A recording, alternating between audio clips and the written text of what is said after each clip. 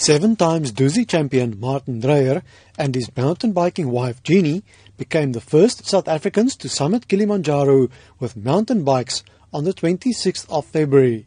Martin Dreyer says others have taken mountain bikes up Kilimanjaro before. He, however, points out that they did not follow normal hiking routes or carried their bikes all the way themselves.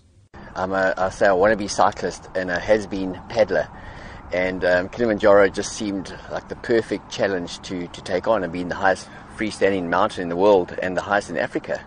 And I mean, with gravity, who wouldn't want to come down from the highest point in Africa on a mountain bike? The Dusi Duke, Martin Dreyer, says they were not going after setting a new record. Dreyer says for him and his endurance mountain biking wife Jeannie, it started as an annual couples getaway.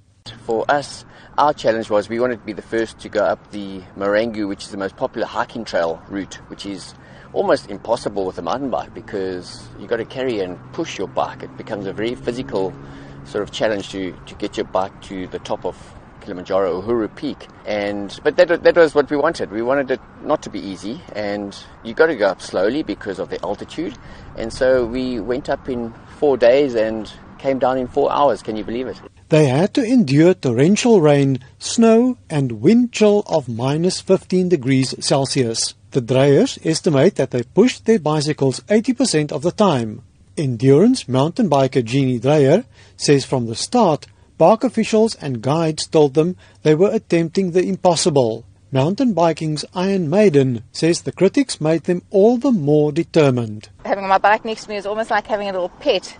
That it just loved me and it's stuck by my side, and it's actually quite therapeutic having this bike next to you and comforting, I suppose. But we've learned over the years how to push a bike, and even so, the last stretch up to the top, we found other ways of manoeuvring the bicycles around the sharp corners on the switchbacks going up the scree slope to the top. Jeannie Dreyer says the last leg to the summit, climbing 1,000 meters over 4 kilometers, was tough.